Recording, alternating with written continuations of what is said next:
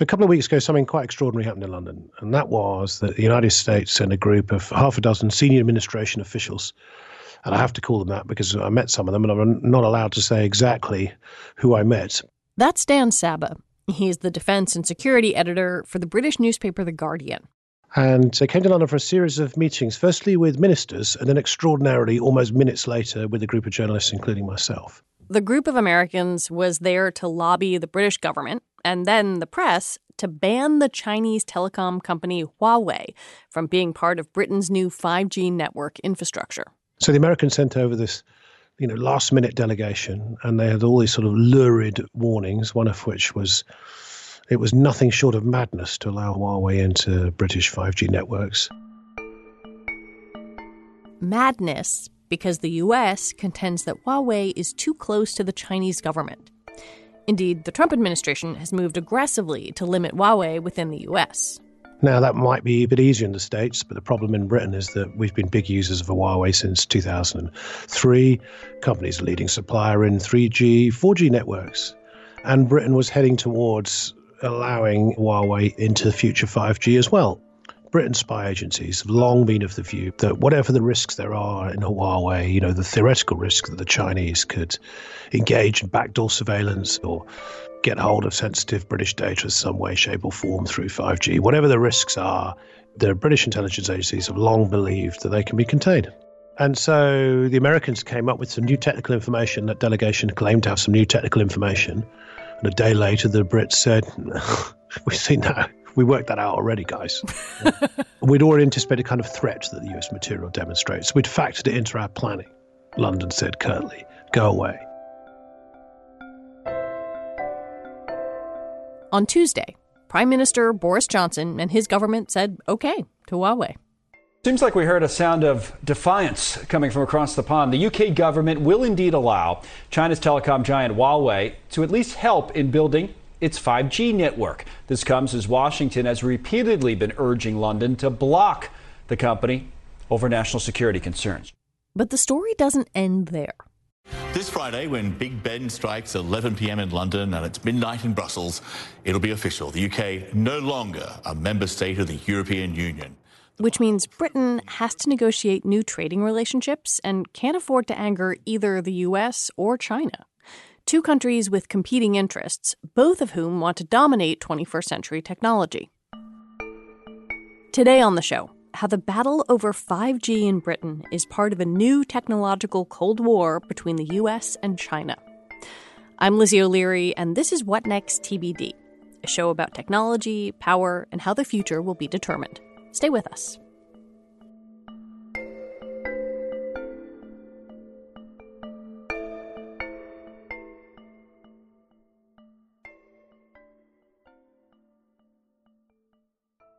This episode is brought to you by Discover. When it comes to your finances, Discover wants you to know they are the credit card that is always there for you. With 24/7 U.S.-based live customer service, everyone has the option to talk to a real person anytime, day or night. Yep, that means no more waiting for, quote, normal business hours just to get a hold of someone. We are talking real service from real people whenever you need it. Get the customer service you deserve with Discover. Limitations apply. See terms at discover.com/creditcard. Britain and the US aren't alone in their hand-wringing about 5G. Countries all over the world are struggling with the same decisions. How to build this next generation of internet infrastructure, and who can be trusted to build it. The reason we're talking about 5G at all is that it may fundamentally change the way technology works. The promise of 5G has to do with speed. Speed of communication between internet-connected devices, like self-driving cars. The speed at which we can download information. 5G promises to enable the kind of futuristic technology that simply isn't possible with our current infrastructure. I asked Dan why 5G has ignited so much more political debate than its predecessors. I think that two things have happened. The market has become consolidated, and suddenly the number one player is Chinese. And that's just unusual for a high-tech space or a strategic industry of any kind anywhere in the world. So I think that's caught people's notice. And I think at the same time, there's just a much greater worry and concern about the security of data and information and the risks of surveillance, things that didn't exist 5-10 years ago. But the thing that's different about 5G, and now here everyone argues about the degree of difference, but one of the reasons 5G is quicker is because the intelligence is not held in the center of the network, in the core, so to speak, as it is in 4G, but the intelligence is distributed to the edge of the network, to the base stations and antennas to some extent. And so that's what helped make it go faster. So some people, the US will say, well, that means the architecture is inherently more vulnerable. Do the Americans have a point that the Chinese government could infiltrate their code, could decide, actually, we do want to use this for intelligence gathering purposes? There is no question that the Chinese state would have the wherewithal to try and probably succeed, to exploit Huawei code, to obtain vast volumes of surveillance data. Even the simple power, by the way, to turn off a 5G network remotely, that can really disable the economy or a country's response to a crisis situation or anything like that. And it's a question about whether any state would want to destroy that company's credibility and its own credibility with what is effectively an avowed or a cyber attack that's discoverable. And I think you've got to remember that this is a world where the covert is strongly favored. So, the first rule of espionage is everyone does it. And the second rule of espionage is don't get caught.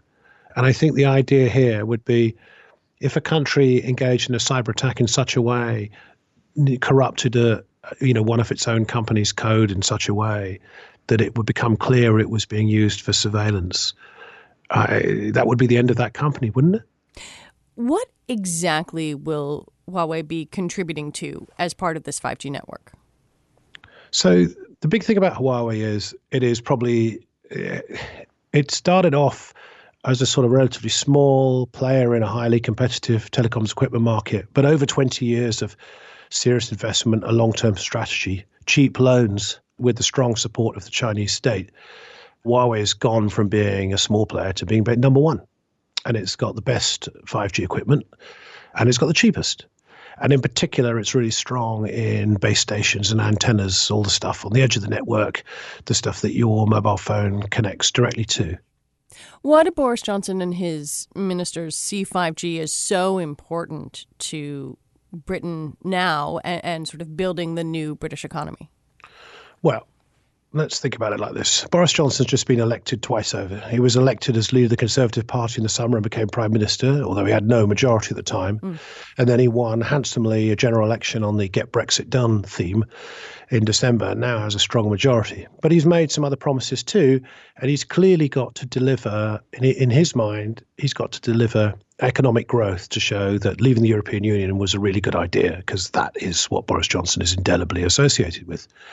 And one of the things he's talked about is, gigabit broadband, really fast connectivity, et cetera, et cetera. And 5G is clearly a way to deliver that. There's no reason why we shouldn't have technological progress here in the UK, allow consumers, businesses in the UK to have access to fantastic technology, fantastic communications. And so the economic side of British government have been real keen on 5G, and that's the argument essentially that has prevailed. Specifically, the British government has allowed Huawei to be part of its network, but with some restrictions. The company has been labeled a high-risk vendor and will therefore be excluded from some core operations. They'll also be limited to a 35% market share of the network. I noticed in the way that the government rolled this out, Nicky Morgan, the Secretary for Digital Culture, Media and Sport, said this is a UK-specific solution for UK-specific reasons. And it seemed to me that was very much a phrase that says, look, we hear you, Americans, but this is our priority right now. That's exactly right. And again, you've got to, Britain's gone through a number of approaches here. So under previous Prime Minister but one, David Cameron, and this Chancellor George Osborne, Britain pursued a policy of economic engagement with China. And we want to see British business, British investment coming into China, but also we very strongly welcome Chinese investment into Britain. We're one of the most open and welcoming countries anywhere in the world. The British... We're astonishingly open to investment here in the UK, more so than an awful lot of other countries, and that's driven a lot of economic growth for actually 20 plus years. But sort of 7 or 8 years ago, there was a big attempt to woo the Chinese, particularly into these big infrastructure type investments and industrial investments that Britain itself is terrible at because we're great at trading and terrible at building. That's just the way we are. Fast forward a few years. You've had 1 or 2 elections in the US. We've had Brexit. David Cameron and George Osborne are for the history books. Donald Trump's in the White House. You have an administration with a very different geopolitical view of China. And we're a country leaving the European Union and kind of wondering what our future is.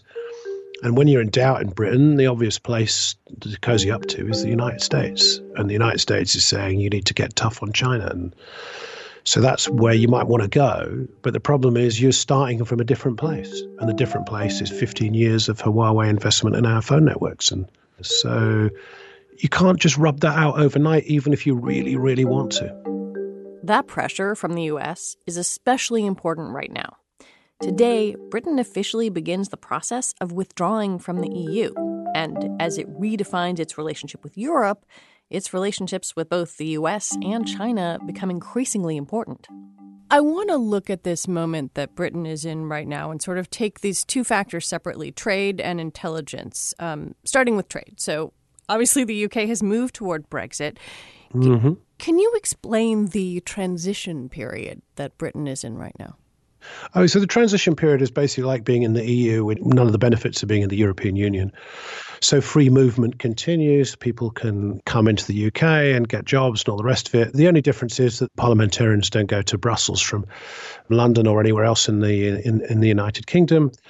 So the idea behind that was to buy time so that you could, literally transition out and negotiate a new free trade deal.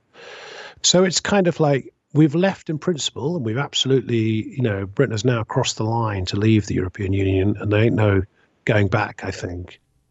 Is Britain jeopardizing a potential new trade agreement with the U.S. by essentially going against American advice on the Huawei deal? Well, this is really crucial. Are they? Are they really? And that's what everyone's going to be looking for. So what's been really, really interesting is that the U.S. have not wanted to link the row about Huawei, a security row, they say, to trade. Okay, and that's really important because it would be well within the White House's compass to link the security issue to the trade issue. But so far they haven't done it. And if they do, that would be a very powerful argument, right? It would make a really big difference to the way politicians would think here, and it might make a difference to the way Downing Street thinks.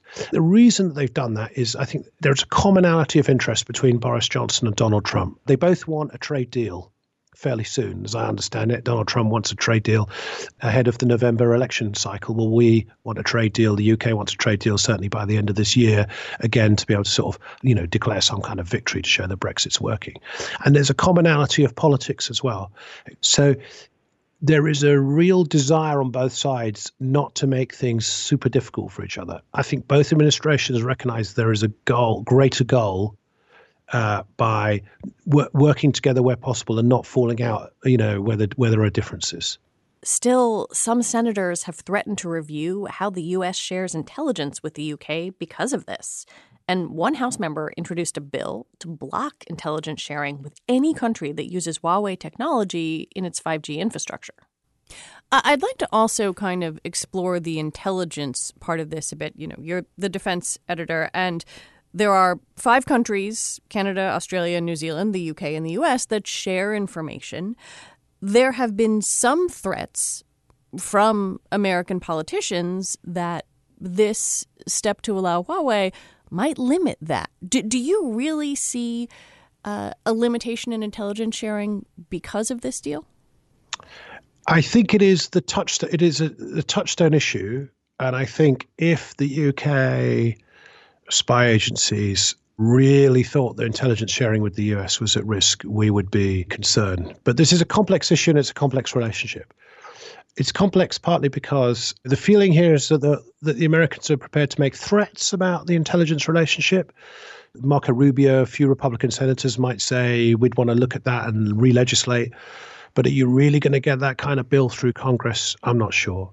I think we would say on our side, not very modestly, but I think it's true, that Britain contributes quite a lot, a disproportionate share to the intelligence relationship, actually. And I get from British sources that, the US couldn't operate on such a kind of precision basis in Syria, in Iraq, and around without British intelligence and reconnaissance information. There's also a simpler point, which is the Brits say, you think we use Huawei kit in this area? Of course we don't. We have special encryption and we use other specialized equipment. This is like a theoretical risk. So it's a non-risk because you're imagining that something is happening that isn't the case. In the background of all of this is this sort of cold technology war between the United States and China. How is the U.S. doing in this war? It seems like they lost a pretty important battle. So if you ask Huawei, how important is the UK to you? They'll say a lot. And the reason they'll say a lot is because they think, Britain is the swing state or swing vote in this argument, because the US has already lost to them, right? They're not going to get any more business in the US. But they believe that Britain will take an evidence-based, rule-governed approach. People look at the facts pragmatically and make a decision. And Britain's proposal that Huawei should be allowed into 5G networks to some extent gives a green light to the rest of the world. And Huawei can say, hey, if it's good enough for Britain, they've evaluated, they've all this pressure from Donald Trump, they've resisted it, they've said 35% is okay, then that just sort of says to every major developed country, everyone's got a mobile phone network pretty much, Huawei's okay. And that's why this argument matters.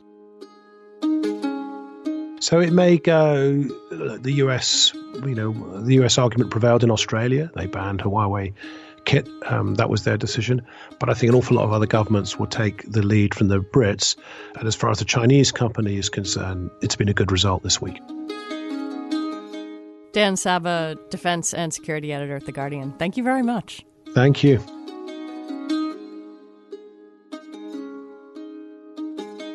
All right, that is it for today.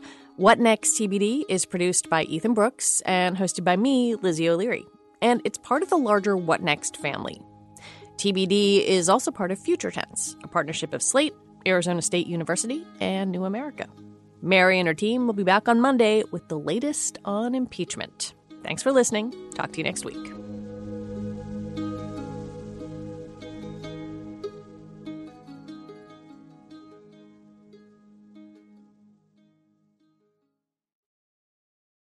When you need mealtime inspiration, it's worth shopping Kroger, where you'll find over 30,000 mouth-watering choices that excite your inner foodie. And no matter what tasty choice you make, you'll enjoy our everyday low prices, plus extra ways to save, like digital coupons worth over $600 each week. You can also save up to $1 off per gallon at the pump with fuel points. More savings and more inspiring flavors make shopping Kroger worth it every time. Kroger, fresh for everyone. Fuel restrictions apply.